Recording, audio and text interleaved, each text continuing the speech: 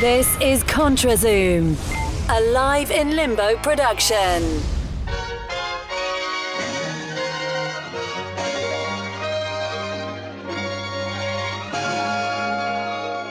This is ContraZoom, where we go back and forth about film.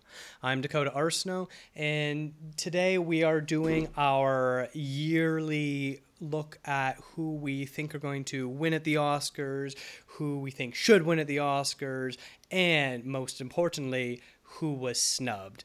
And coming back on to ContraZoom is someone who sees all of the early favorites before anyone else, Miss Mehek Saeed, who lives at TIFF Festival and has seen most of these movies before any of us knew that they existed. Thank you for being here today.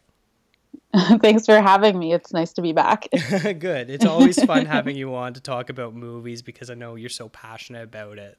Mm-hmm. Yeah, and so are you. So which is great because a lot of people in my real life are like, yeah, we get that it's a good movie, Mehek, but I'm like, no, I want to talk about it more. So you don't understand how I'm literally Lady Bird.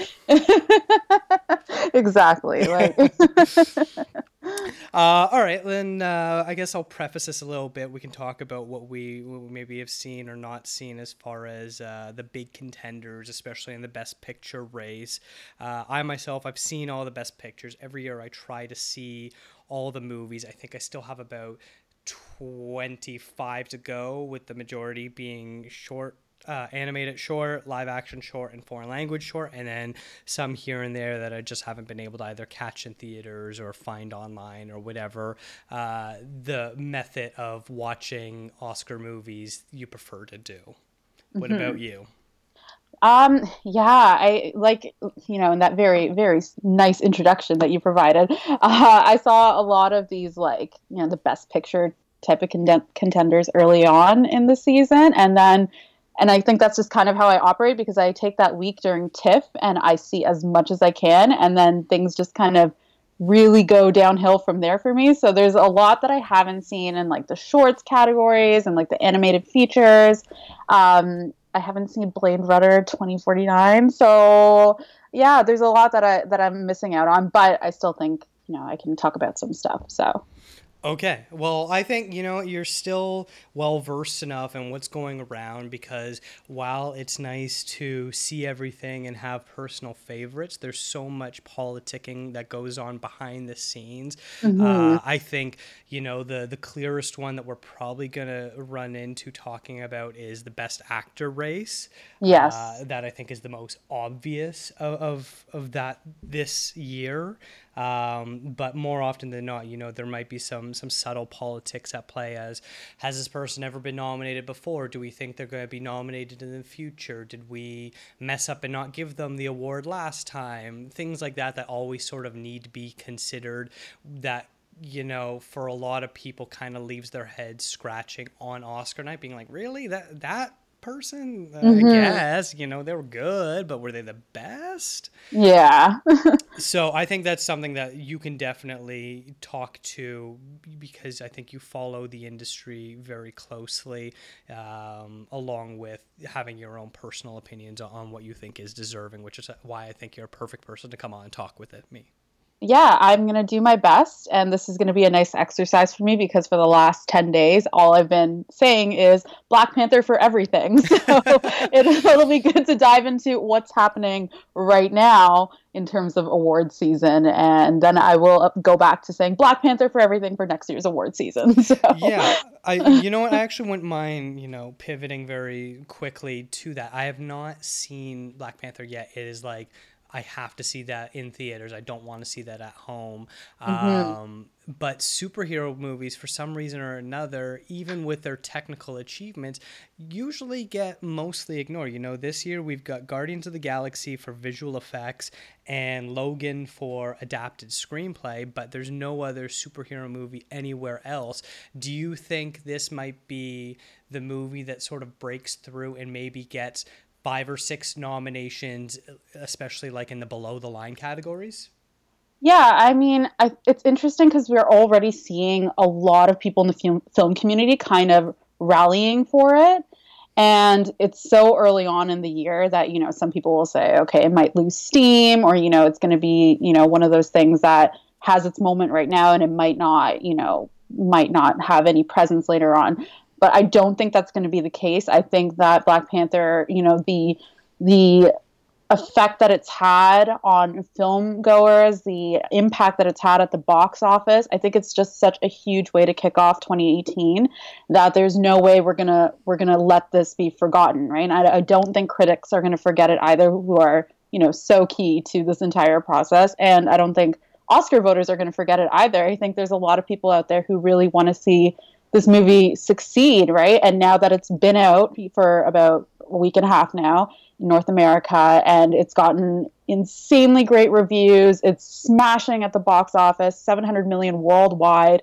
Um, there is place for it to be recognized at the awards next year, and I think, like you mentioned, it probably will end up kind of getting slated into categories or being recognized in categories for like the costume work and for maybe the visual effects, things like the original the score and like the soundtrack. So like Kendrick Lamar, he curated that and he has an amazing song on there. The Weeknd's on there. There's a lot of great stuff on that compilation actually. So I do think that we will circle back to Black Panther next year, and it's going to have some place there. And I wouldn't count people. Or sorry, I wouldn't count not that I would count people. I wouldn't count the film out in the conversation for Best Picture. And I know that's a pretty bold thing to say because, as you mentioned, superhero movies don't really have the best record when it comes to awards. But this is probably the best Marvel film that I've seen. I think it's one of the best that they've ever produced. And that's because, kind of similar to Logan, although there is this sort of, it's definitely based in comic book roots and it has this, this Afrofuturistic world. It's very much based in a lot of political commentary, a lot of commentary about identity and community and culture. And I think that's, something that is really well done in the film and could carry on to that level of recognition. I think maybe, all those categories that you mentioned, I think could definitely very well be in play. I think maybe a good dark horse would be Michael B. Jordan for supporting actor. He seems to be getting the most praise from critics as far as an individual performance standpoint. And with his recent work of being Fruitvale Station and in Creed, both times he was very heavily whispered as, will he be nominated? This might finally be the time that he breaks through and gets that nomination, because they can sort of look back and be like, well, we didn't nominate him for Creed and we probably should have. Here he is finally, again, with a really great performance that we can honor him with. Yeah, definitely. That's a great point. I'm really excited for you to see him in the film because I think this is one of his best performances yet. He really took on the character of Eric Killmonger so well, and Michael B. Jordan is actually set up for a really huge year this year because he's got a project with HBO that's coming out in the spring. I think it's called Fahrenheit 941 or 491. 451. It's based on 451. Yeah. Yes, yeah. So he's the lead in that. He has a project with Netflix that's coming out this year, and he's in pre-production for Creed 2, which last I read about it, it's actually due out for release at the end of this year. So Michael B. Jordan's going to be on everyone's list. He's definitely going to be in the forefront of a lot of projects coming out this year. So I wouldn't be surprised if we found him or found his name circulating in the award circuit next year. Yeah. All right. Detour over. I guess we're going to go back into it now. Instead of setting this up of, most important to least important, however you want to call the awards, I try to do somewhat of a flow to it while also just bigger categories coming in between smaller categories, much like the actual Oscars will be, so that way can keep everyone sort of interested through the end. And so we're going to get started off with Best Original Screenplay. So the way this is going to work is we're going to talk about who we think should win, who we think will win, and then end it off with who is snubbed, whether it's either one movie in particular or if you have a couple out there that you really think should have been in the mix.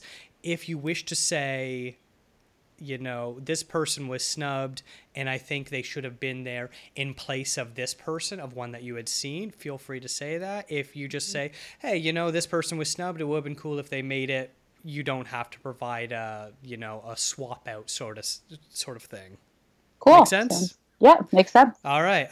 Then why don't you start off with Best Original Screenplay? Who do you think should win?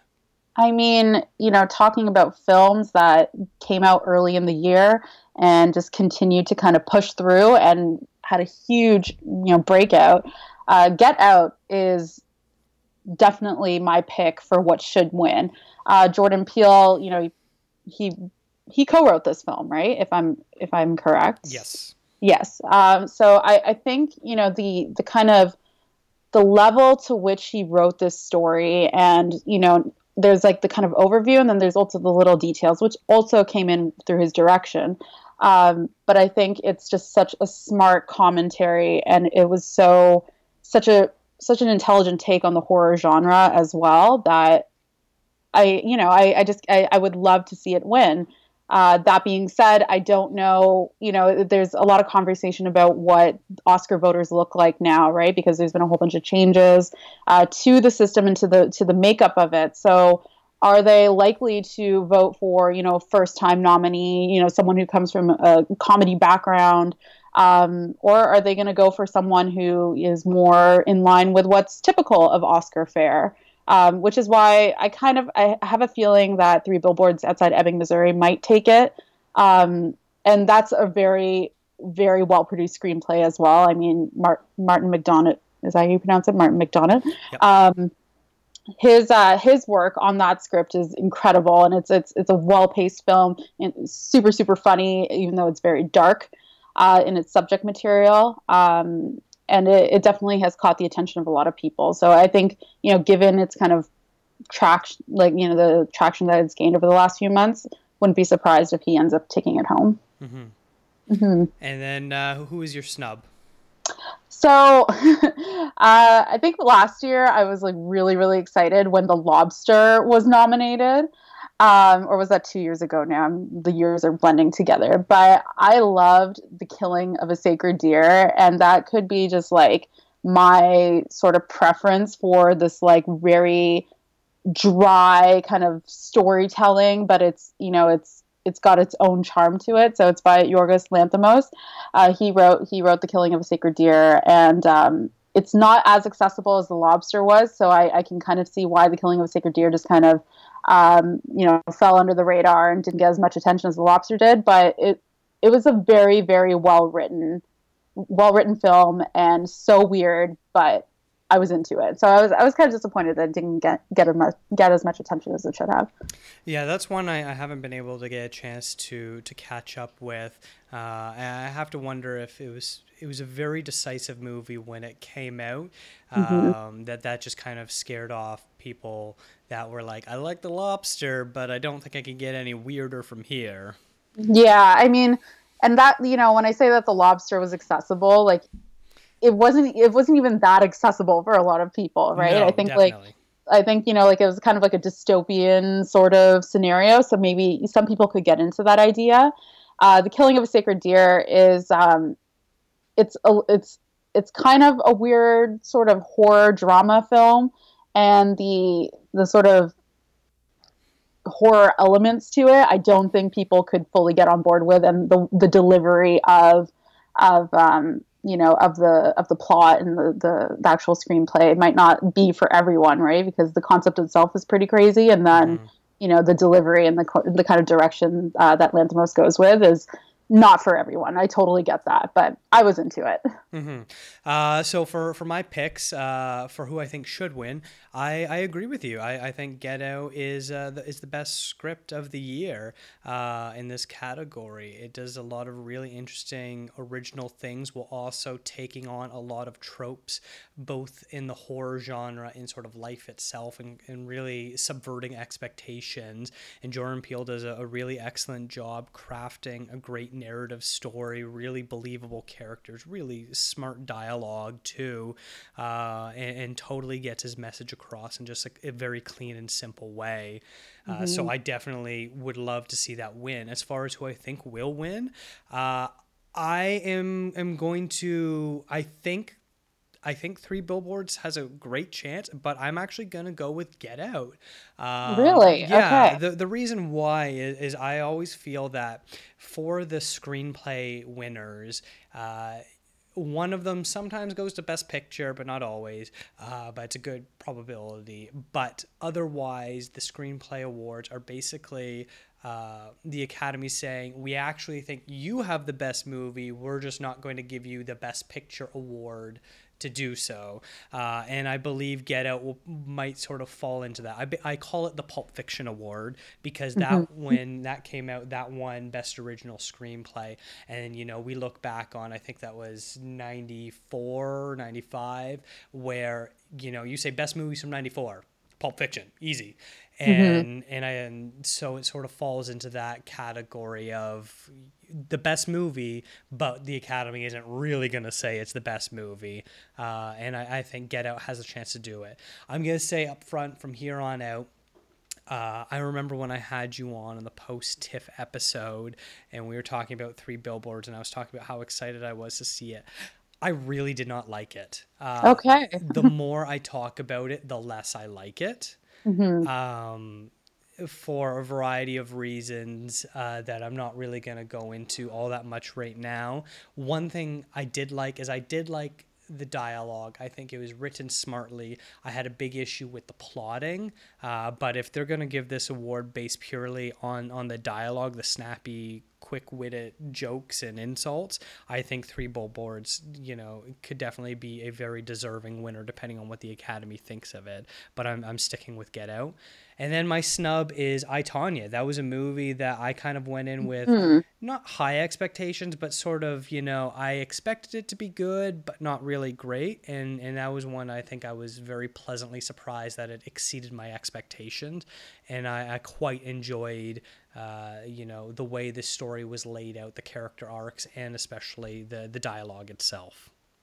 You know what? That's a great snub, actually, like for a pick, because a lot of like the editing in that film is really key, and we'll talk about that later. But the kind of shift between, you know, the sort of the very sad and kind of, you know, the commentary on like middle class America is intertwined really nicely with the comedy elements of that film.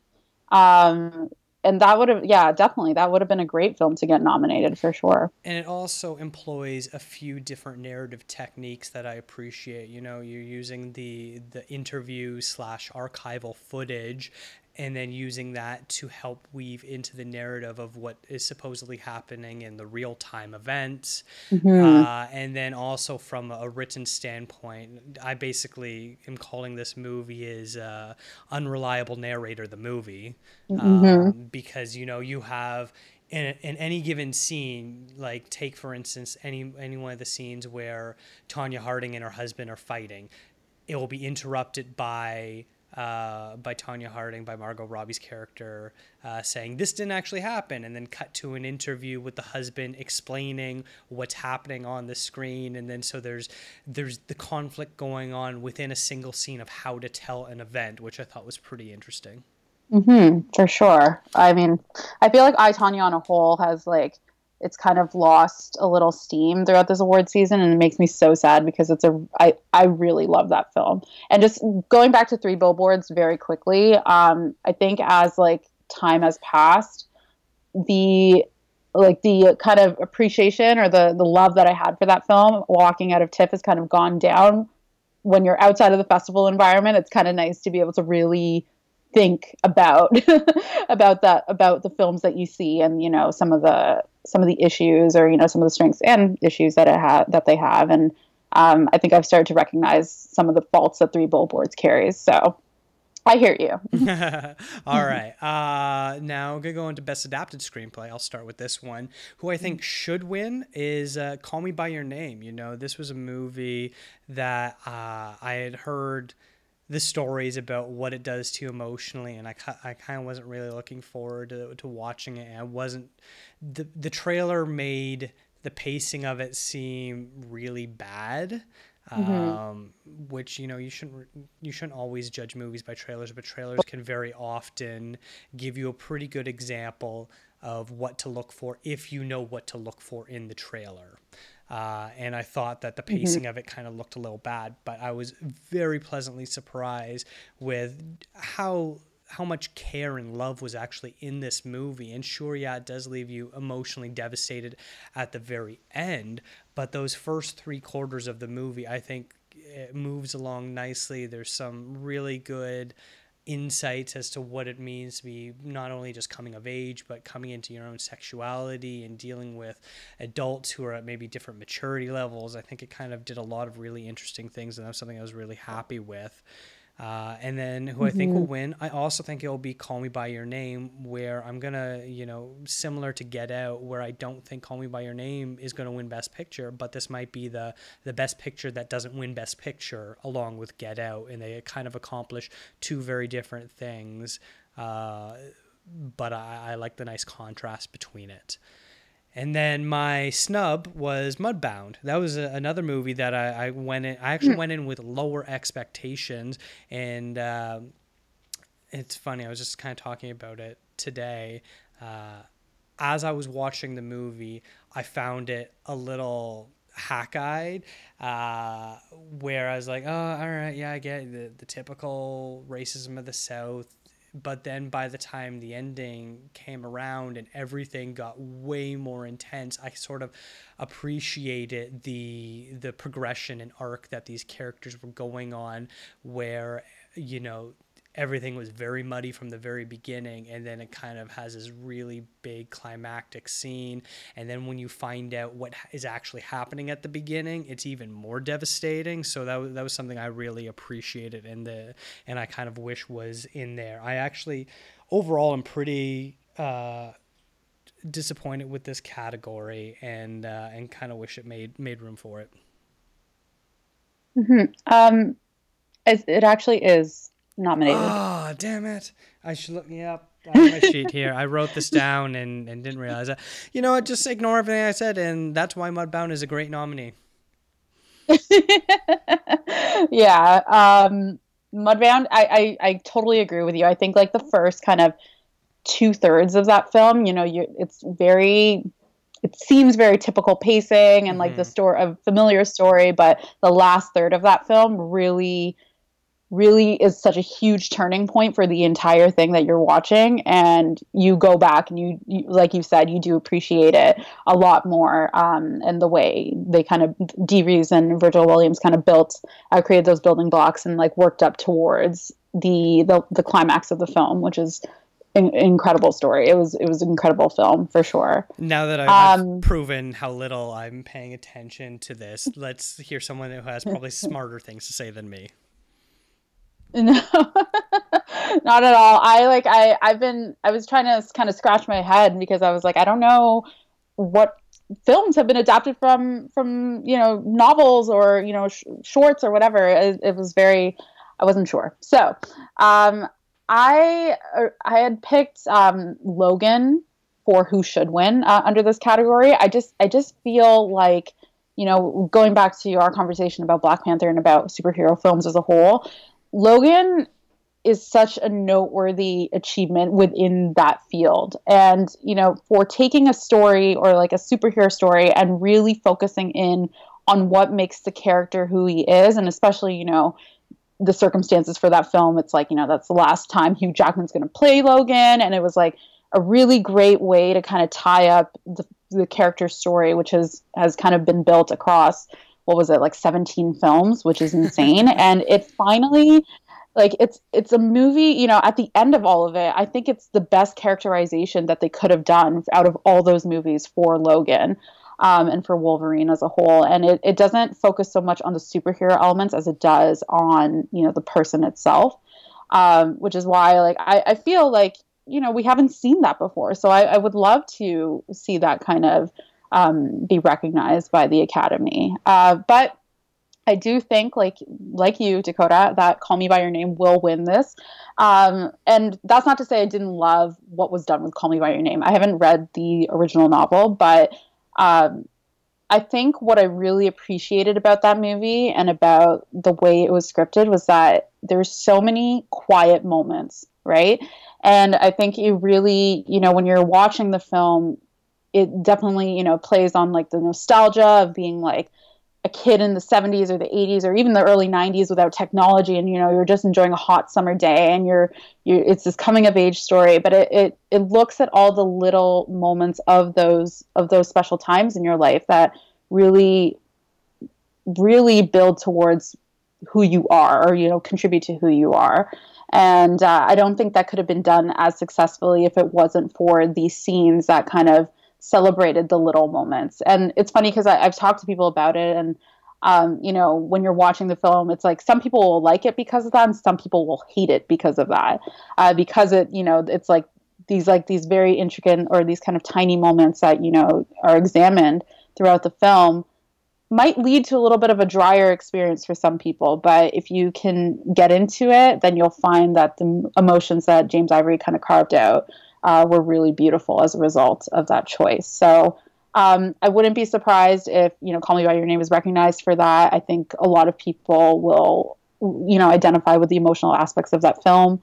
And yeah, it would be a great win. I agree. Do you have any, you said you don't know any other adapted screenplays, or is that saying you don't have a snub for this?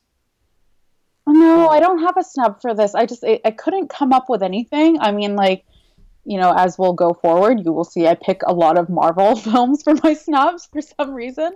So I don't really want to say any of those for this. So yeah, I'm gonna try to correct my pick, and I'll just throw it out there. I wasn't 100% super in love with this movie, but I did like it enough. I'll just say Wonder Woman. Wonder Woman, yeah, for there sure. I mean, yeah, that's a good one. That is a good pick, actually.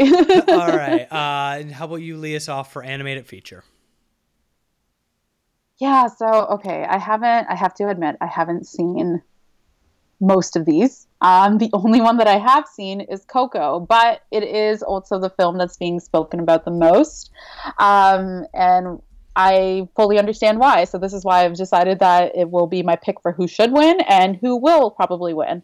I think, one kind of theme that we're seeing in this year's, ensemble of films across the board is that it's about representation, it's about diverse storytelling, and it's about celebrating cultures and celebrating different voices. And I think Coco is a film that does that so beautifully, by exploring Latin American culture and employing a cast of voice actors who are all of Latin American descent, right? All these little factors really matter to the overall story. And Coco just reminded me of my own upbringing, right? As a South Asian Canadian. I mean, obviously there are some differences between South Asian culture and Latin American culture, but the basic tenets of, family and love and honoring your ancestors, those are all themes that I haven't really seen in an animated film, or not too many of them, at least to the same degree as they're celebrated in Coco. And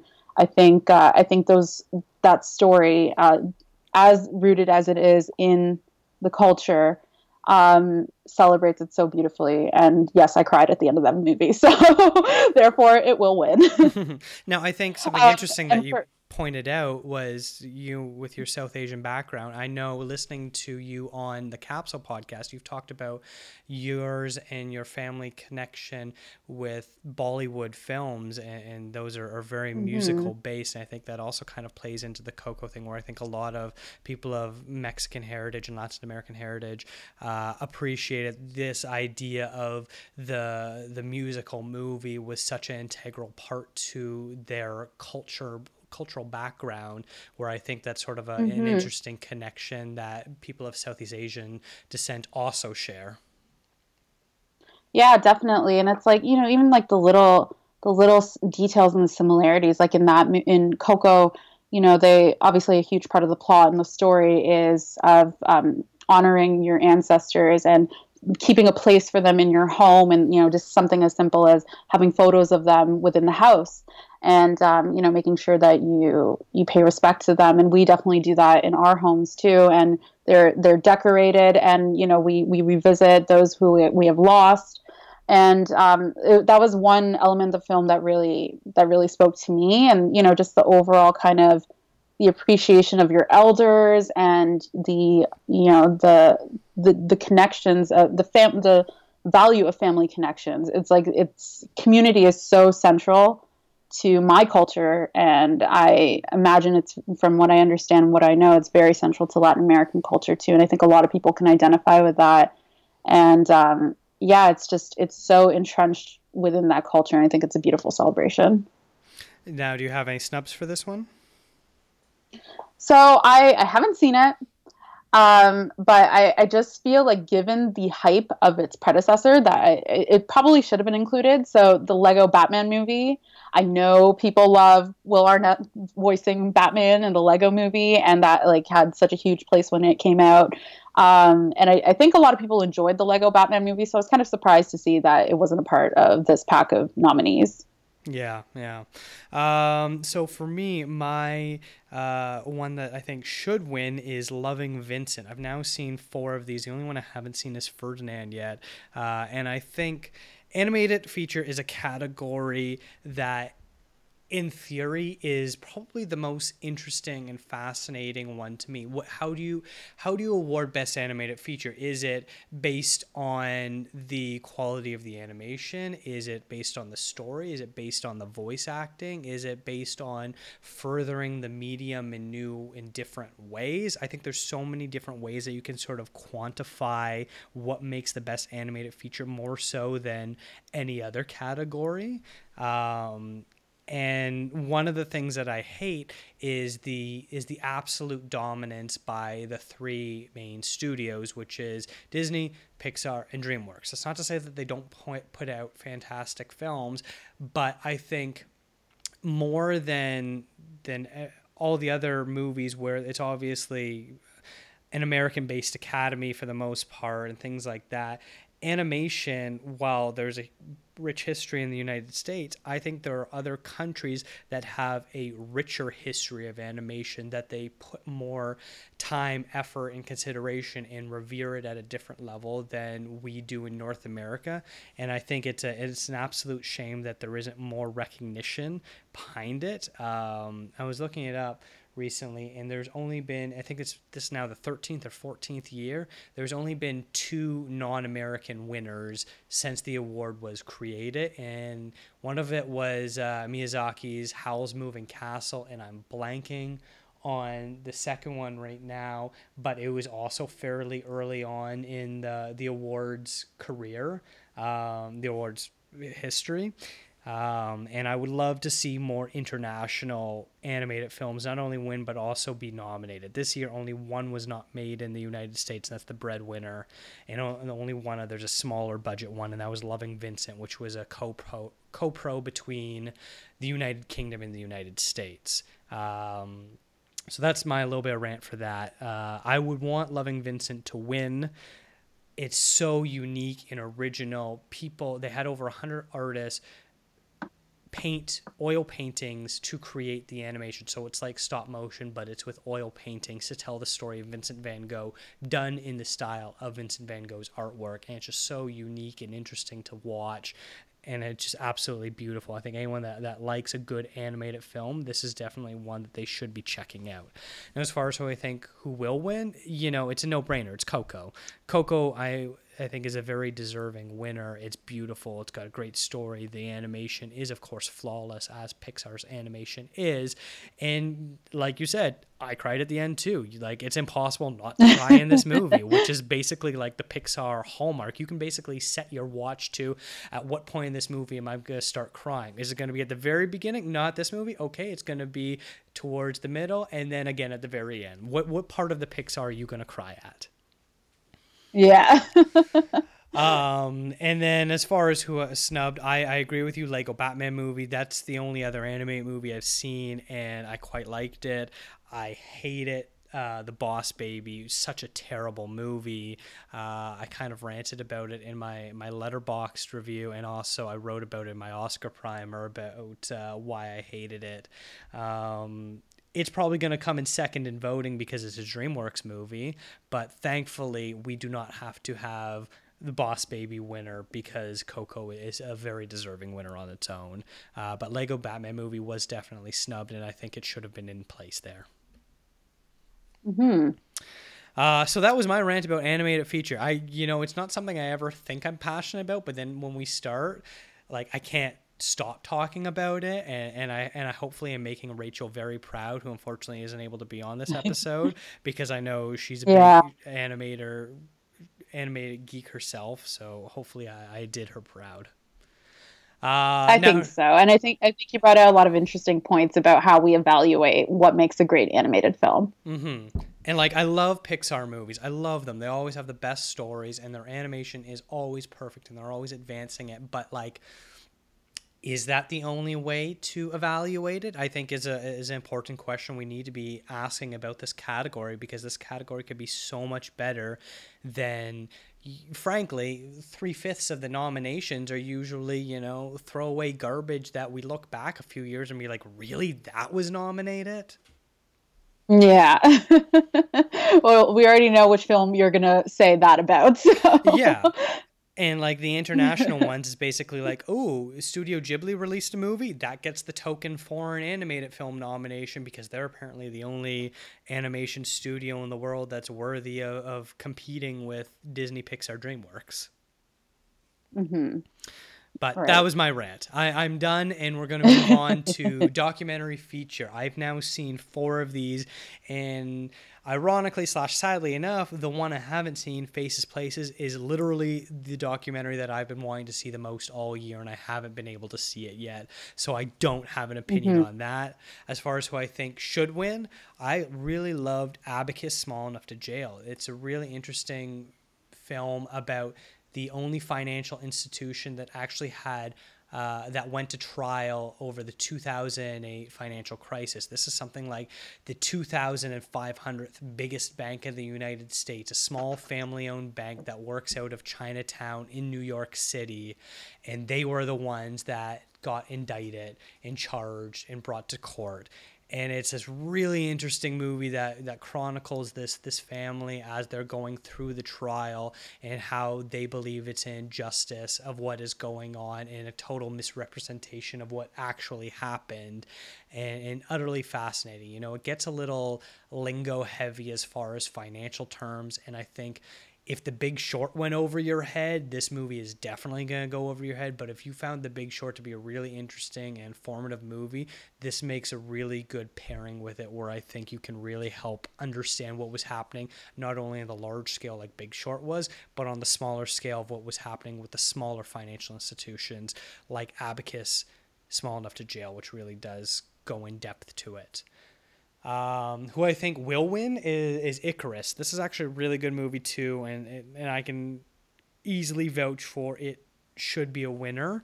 But I think it's made all the more timely. It's about Russian doping and in sports, and one with the current climate of Russia kind of trying to weasel its way into everything, especially with American politics, and the Olympics that just concluded, where I believe 3 Russian athletes were found doping after Russia was already banned for doping. I think it's just a very topical movie, and I think that's enough to kind of make it win. I unfortunately haven't seen any other documentaries this year, so I have no snubs. Okay. I mean, you're definitely much more well-versed. As I mentioned at the top of this episode, I have not been keeping up to date with a few of these categories, and documentary being one of them. But I have heard very, very good things about Faces Places, and I almost feel like it's our duty because of Agnes Varda to see it. Absolutely. Right, and I've also heard great things about Icarus, so it's good to hear that you enjoyed it as much as you did, and that it looks like it might be the winner. I've just gone off of a little bit about what I've read out there, and like some of the films that have already gained some recognition. So I just picked Strong Island as the documentary that I think will win. I haven't seen it, so I don't have a personal opinion as to why that is. But I like stories that, or documentaries that cover these small instances, which is why it sounds like Abacus would be something up my alley, because these are the moments that we're just so unaware of, right? Or it doesn't get as much coverage as some of the other bigger stories that we see out there. So Strong Island, from what I can see, is about the director of the film, Yance Ford. So his brother was a 24-year-old man and was murdered in 1992, and he was killed by a white mechanic. And the jury decided to decline the indictment of the killer, who claimed self-defense. And so it's an exploration of, the family and how they've they're still navigating, what happened and how they've dealt with that. And it's a Sundance film. It's a Netflix film. It received the Gotham Independent Film Award for Best Documentary. It sounds great to me, but I have absolutely no idea whether or not people will vote for it. And I think the other documentary that I've heard a lot of conversation about, and, it wasn't nominated, so this is my choice for the snub, is the Jane Goodall documentary called Jane, which was produced by National Geographic. My understanding is that it's essentially just a compilation of several interviews that she's done, and all the behind the scenes footage of other documentaries that are out there covering her work. But it's just cut and edited really beautifully. So I think a fair amount of people were surprised that it wasn't nominated for this category. Yeah, I haven't seen that one either, but that was one I definitely want to see. It seems like almost every year there's like a high-profile documentary that looks like the front runner that just ends up not getting nominated at all, and this seems to be this year's. Yeah, exactly. Yeah, so I don't know. I definitely want to check that out. That's on my to-see list. Now, I find that the next two categories kind of always go hand in hand. So if you want to talk about sound editing and sound mixing back to back, please go right ahead. Yeah, for sure. So for me, this is kind of a no-brainer. And I feel like a lot of people will probably end up going with these picks, and I think it will ultimately win. For both sound editing and sound mixing, I picked who should win and who will win will be Dunkirk. I think that first and foremost, if you haven't seen that film in a theater, shame on you, because that is a film that is meant to be experienced in a theater because of the sound. The work on that film is the sound work on that film is just so integral to the entire experience and into bringing you into the entire story of being on the beach with these young soldiers and of being in the air with Tom Hardy, and being on that boat with Barry Kinoff, I think that's how you pronounce his last name. I'm not sure. Cillian Murphy's on that boat too. It really creates the environment for that film and to bring you into that very tense few days that these soldiers experienced. And I would be shocked if anything else won, to be perfectly honest. Upon kind of thinking about it, I could see Baby Driver potentially getting in there, because the mixing between the score, again, the sounds of, the racing sounds and kind of the action scenes were done really well. And the soundtrack is amazing. So kind of weaving those together in the sound mixing process, I could see that, kind of getting recognition potentially. But ultimately, I do think Dunkirk will just take it for both categories. And I didn't pick any snubs because I feel like Dunkirk is it. Yeah. So. Yeah. Yeah, I agree with basically everything you said. I think my should wins for both are going to be Baby Driver. I really love the sound design in those movies. Edgar Wright has basically made a career out of making music videos into full-length features. And I think this is probably his most music video of all his movies so far. I'm a huge Wright fanboy to begin with. This is probably my least favorite of his four movies, because I think the third act definitely kind of falls short compared to that brilliant first act. but I think it's absolutely undeniable. The sound editing and sound mixing and everything put together is just so perfectly made that you can't help but fall in love with what Edgar Wright is trying to do. But who I think will win is Dunkirk. You know, war movies are definitely an easy pick for these categories because there's always so much sound layering to go on, and I think Christopher Nolan really incorporated something new to the war genre that we have never seen, and it is utterly fascinating to watch. And I saw it in theaters on 70 millimeter, and having all of that with, you know, the amazing surround sound definitely was fantastic. And Dunkirk, I think it's hard to talk about Dunkirk without sort of also going into the score and the cinematography and everything. And I think Nolan really married all the components of what separates film from either just a pure auditory experience or a purely visual experience in a way that, you know, only someone like him can do. And then my snub... definitely. Oh, go ahead. Sorry. Sorry, I was just to chime in on the Dunkirk conversation. I think a huge part, or, you know, what makes that film as great as it is the focus on the various technical elements, right? In terms of, you know, war films, like we've kind of seen several versions of war movies, World War II movies. We've seen the story of Dunkirk kind of play out in multiple projects over the last year. So it's a part of The Darkest Hour, it's a part of The Crown on Netflix, and then of course it's the film itself. So a lot of people are probably more attuned to that story and, you know, kind of aware of what World War II was like. But it's those elements, like you said, the cinematography, the sound, the score, which really bring it all together. Mm-hmm. And then my snubs are Phantom Thread. I know you haven't seen this yet, but there's a few moments where Daniel Day-Lewis's character is hypersensitive to sound, and they crank up the sound effects that are going on in ways that, like, as an audience member, it just like makes you absolutely cringe and want to like stuff cotton balls in your ear and rip out your eardrums. It's so fascinating. It's a scene in particular I'll talk about where they're at the breakfast table and she's buttering her toast, and he's like, do you have to butter your toast so loudly? And all you hear as an audience member is the sound of a butter knife scraping against burnt toast. And we all know what that sounds like, but it is literally one of the loudest sounds in the entire movie. And then she pours herself a tea, and you can hear every drop of water going from the teapot into her cup. And you just are like, oh my God, can you not do that so loudly, please?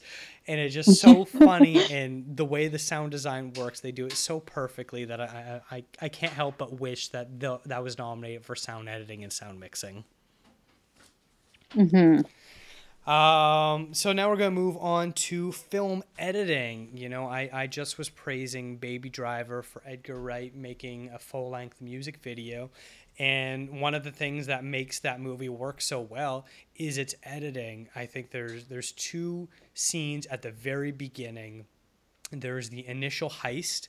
Then there is the going to get coffee montage, where the editing of how to knowing when to cut to make the shots line up perfectly and when not to cut, I think are two very key elements of editing. And those two scenes kind of contrast the lots of cuts with a very minimal amount of cuts, so much so that it's a full length take for the getting coffee montage, where it's just one of those things where that is an editor doing his job properly of letting what's on screen play out. And I think both of those moments kind of work together very great in contrast to each other. So that would be definitely my should win. Who I think will win is Dunkirk. Nolan weaves together 3 different timelines, and at every moment the audience member is very aware of what is happening. It takes place a week before, a day before,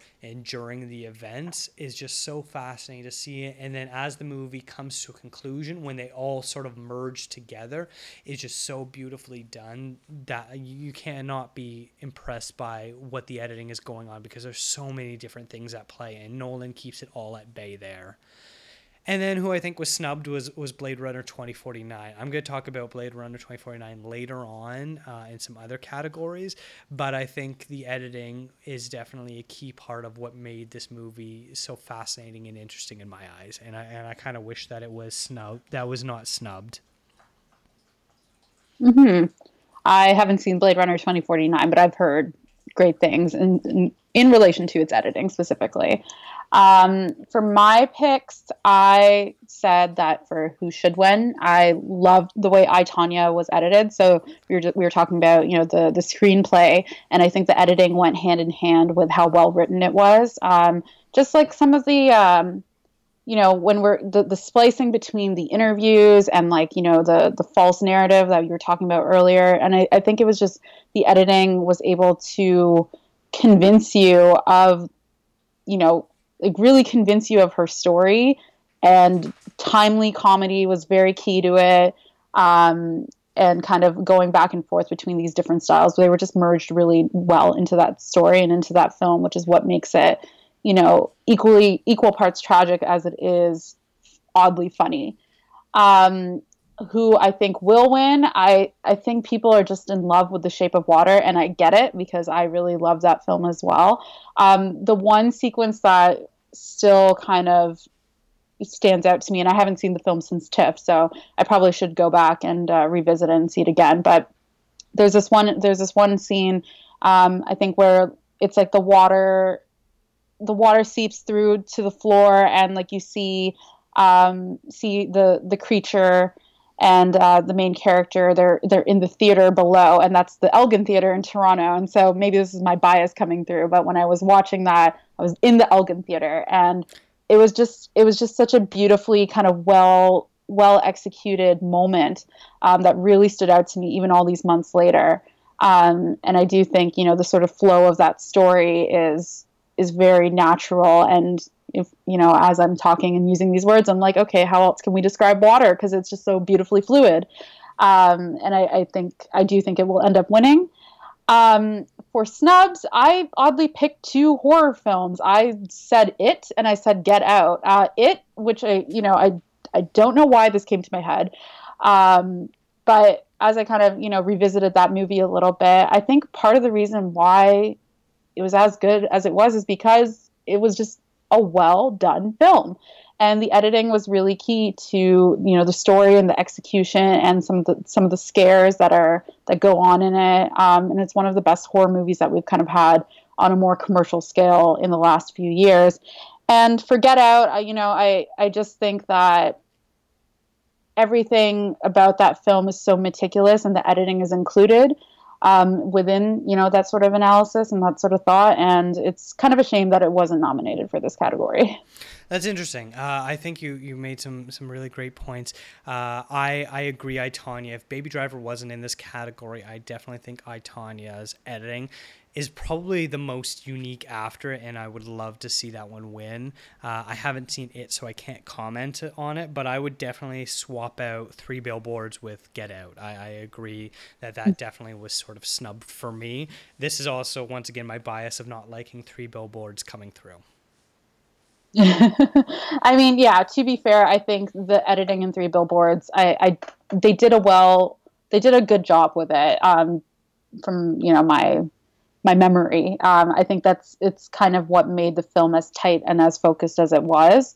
But any issues that I have with the pacing of the story or the story itself is simply to do with elements that were missing from the screenplay, I think, more so than the editing. Yeah, and as far as these 5 movies go, I think Three Billboards is the one that probably is the least noticeable editing, not to say that makes it better or worse in any way, but for a category about editing, I think it sort of sticks out as not being noticeably a great edited film. Whereas, you know, the praise that we've been saying for Dunkirk and what you say about I, Tonya and Shape of Water and Baby Driver, those all, you know, you can point to very specific moments of some great editing, and what you were saying for Get Out too. So it just kind of sticks out a bit for me. Mm-hmm. No, fair point. Now let's go into best visual effects. What do you got there? So, although I've already said that I haven't seen Blade Runner 2049, I kind of think that it should win, oddly enough. I just feel like from what I have seen and, the conversations I've had with people who have seen it, it was a huge kind of feat for Denis Villeneuve to kind of take this on as a director. And it seems like, from my understanding, that he really celebrated this sort of futuristic world and had the right team in place to create it. And for a film that's nearly 3 hours long and to not feel like 3 hours, you've got to be doing something very immersive with it. Which is why I think it should win, which is very odd for someone who hasn't even seen it. Who will win? I am just going to go with Star Wars: The Last Jedi. I do think there is a lot of cool FX work in this film. Like when the first trailer kind of came out, I really enjoyed the scene, which kind of happens in the third act of the film, with all these these fighter jets, and they've got the red smoke kind of going across, and I thought that was just so beautifully done. And then I have a bias towards the Porgs. Okay, how do you design Porgs, these really weird creatures, and not give them some recognition?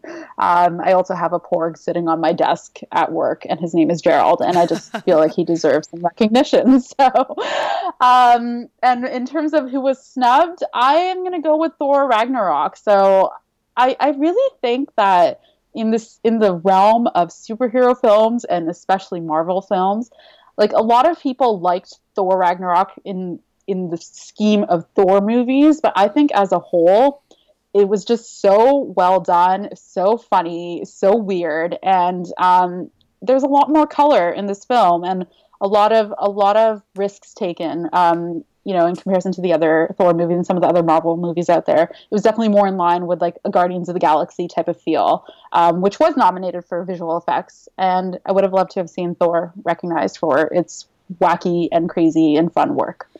Yeah, I think this is the type of category where you can easily look at still images, the trailer, clips to get an understanding of what went into the visual effects. I think there's a few of these categories. You can go for production design, makeup, costume design, all on a very similar level where you don't actually need to see the movie. You just need to sort of see what's going into it, what's the reason for the nomination, to kind of get a feel of what you think is the best. That said, Blade Runner 2049 definitely has the best visual effects in my opinion. I'm going to be talking about this movie a lot as far as below the line production stuff. And I loved what it did. My favorite moment in this, you haven't seen it yet, obviously, so this is going to mean nothing to you. But there's a scene in the Vegas, bombed out Vegas section, and there's a hologram of giant Elvis playing, and he keeps flickering on and off, and then there's a chorus line of showgirls behind him while this shootout is going on. It's pretty fantastic. And then, of course, there's a great moment of Ryan Gosling's Kay is outside in the rain with his animated girlfriend / friend / maid. It's really hard to explain, but she's out there. She's just a hologram, and rain is falling, and it's dripping through her, and it's causing little minor glitches every time a raindrop hits her, but you can still see through her the entire time. It's just a really fascinating, interesting CGI effect that I think was pretty cool, that I think makes it deserving.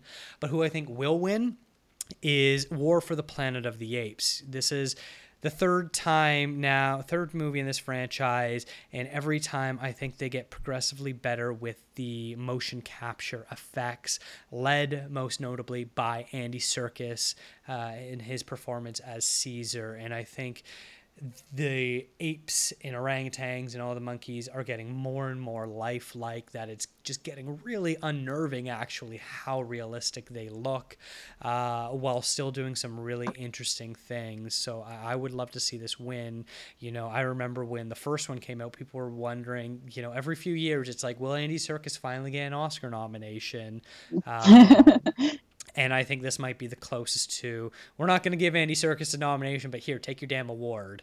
So I think that could be it. And who was snubbed? You and I seem to be on the same wavelength. Thor Ragnarok. I haven't seen Black Panther yet, but as of now, I've seen every Marvel movie, and this is my favorite. The color palette that you talked about was so amazing to see. It definitely stood out like a breath of fresh air from not only the other Marvel movies, but every other superhero movie we've seen. And it was just so beautiful to see, and everything that was going on. I really wish that this was nominated. I think Guardians did some interesting stuff too, but I think Ragnarok was better than Guardians. And since we're here, I'm just gonna go out here, and along with me not liking Three Billboards, I hated Star Wars. Okay. Does this mean we're not gonna be able to be friends anymore? No. I mean, as long as you don't insult Gerald, my porg, we're gonna be fine. I get it. How many times did you see Star Wars? Just once? Just once. Okay. Yeah. See, I found upon a second viewing, it was much better the second time around. Like the first time I was like, yeah, okay, all right. But the second time I was like, oh, I get it. I see it. I know why. So, but it seems to have been a pretty divisive entry into that franchise. So for me, I think watching it a second time will not improve it. I think it'll just make what I didn't like about it even more glaring, because my issue was plot holes, and plot holes don't get smaller the more you watch it. They get bigger, and I think it would just sort of amplify that of what I thought was a bunch of ridiculousness with a bunch of unneeded actions and people making what were supposedly grand gestures that amounted to nothing, and so that were my issues with it. The porgs, while adorable, and I loved the one screaming in the Millennium Falcon at the end with Chewie, were pretty unnecessary overall for me. Fair point. I get it. I was just very sold on that whole marketing scheme. So, which unfortunately I like. As soon as we started seeing them in commercials and stills early on, you can tell now when a movie's like, oh, that's what they're gonna be marketing. Got to get that Minion money. Mm-hmm. Yeah, no, exactly. They literally just use the one shot of the porg screaming in the Millennium Falcon. Oh my gosh, I can't speak. In the trailer, that was the only tease that we got of it, and people were sold from the get-go. Mm-hmm. And you knew this was going to be like the next big Disney sensation. So Absolutely. Will we get a spin-off? I don't know. We'll have to see. I do appreciate that their entire existence was because they shot on an island off of Ireland, and they were puffins, and that they weren't allowed to touch them or remove them. So they just set up their cameras, and there would be puffins walking around in the background of these shots, but they couldn't do anything about it. So instead of CGIing them out, they just created porgs on top of them. Yeah, it's a great thing when real life inspires creative characters. Yeah, so I appreciate that little tidbit. So now we're going to go on to the shorts. I'm going to start with documentary short. I've seen 4 of the 5. The only one I haven't seen is Traffic Stop because HBO hates Canada. Oh. But for some reason, the shorts always, get very intense feelings inside of me that I get very passionate about. Who I think should win is Heroin. It's on Netflix. It's super easy to see. I think everyone should watch it. It's about the opioid epidemic that's going on in the United States, and it takes one town and looks at what's happening in, I want to say, West Virginia, one of these unfortunately poorer states in the union that is more ill-equipped to deal with this epidemic than some of the other states.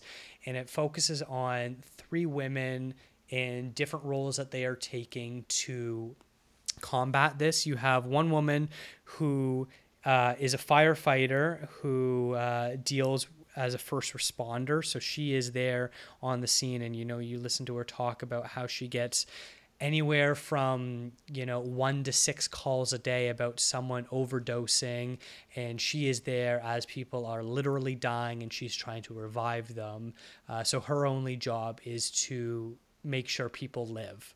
And then there's also a judge who deals with drug rehabilitation court. So it's people who are court ordered to go and check in to see how they're progressing. Are they working? Are they staying clean? What are they doing? How are they feeling? Things like that. The judge is in control of this court ordered drug rehab, and listening to her want people to be better, but at the same time needing to dole out punishments for people who relapse is, very heartbreaking, but a very real part of the judicial system. And she obviously cares about these people. And then the third person is someone who works for a church organization that goes around with people who are recovering.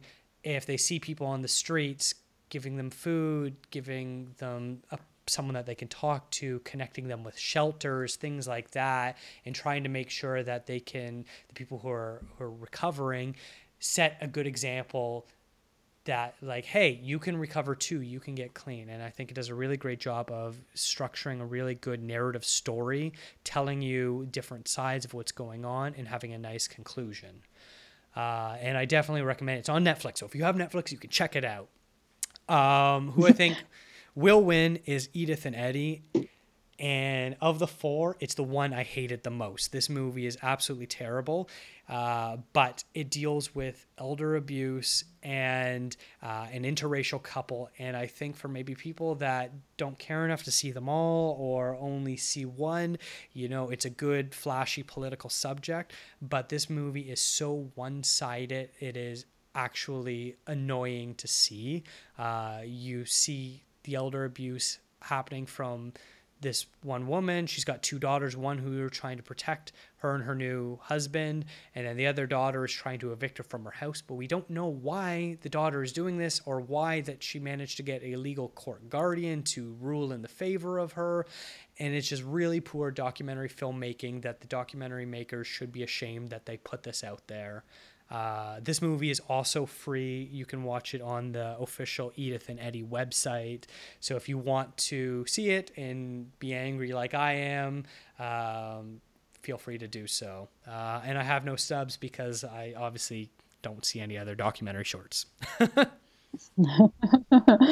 Well, heroin sounds super interesting, so I definitely want to check that out. And I haven't seen any of the shorts on a whole, so I unfortunately can't contribute a lot here. But Edith and Eddie is a film that I've heard quite a bit about, and I think the subject matter is probably something a lot of people are.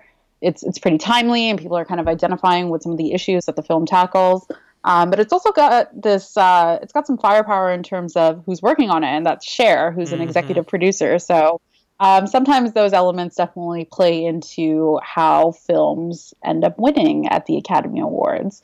But interesting to hear your take on it. I'm definitely going to check it out and to see what it's all about. I think part of the issue overall for me with like shorts is that somehow I miss out on the fact that it's actually not as hard as you think it is to see them.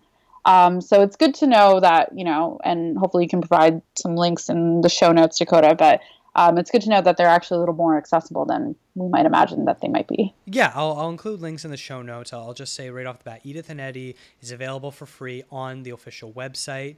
Heaven is a Traffic Jam on the 405 is available for free on YouTube.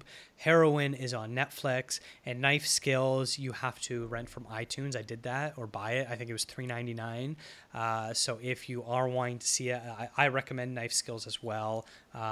You have to buy it, unfortunately. Traffic Stop, like I said, is an HBO movie that they're only showing on their American website if you have an HBO subscription already. So it's a lot more inaccessible than that. As far as the animated and the live actions, they are currently playing at TIFF Bell Lightbox, so they can be seen there. And this coming week, I will be seeing them. As of right now, for the animated shorts, I haven't seen any, although one of them, Revolting Rhymes, is on Netflix right now, so that is easily seen. I'll link to that. Who I think will win is probably Dear Basketball. That's the Kobe Bryant one that seems to be having some buzz, but I don't really have anything to say about it yet because I haven't seen it. Yeah, I'm the exact same. I picked Dear Basketball as well, simply because I've heard a lot about it, and it's buzziness, but I haven't seen it, so can't really comment on the quality. Yeah, and for live action short, same. It's so hard for the live action short because the ones that have buzz never win. You know, this is such an interesting category where it's probably the most difficult one to predict of all of them. I put What to Vote. Don't know really anything about it. I've read like the one sentence summary of all of them, and that one I'd seen mentioned a few times that people would really like, so that's my pick. Nice. So that's this is the end of part 1. We're going to have part 2. We're going to go over the rest of the categories.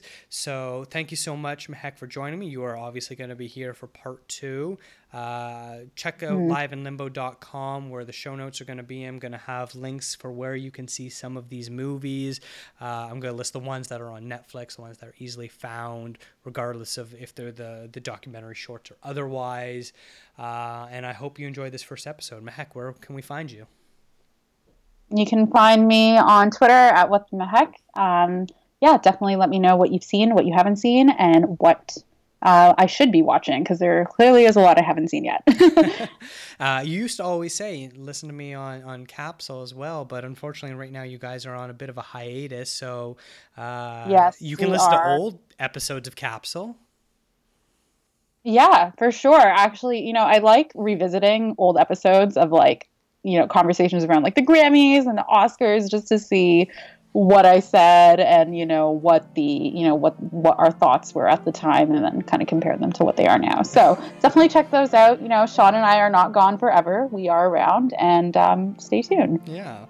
You can follow me on Twitter at DGAPA, and you can also follow the show at ContraZoom Pod. And thank you so much for listening.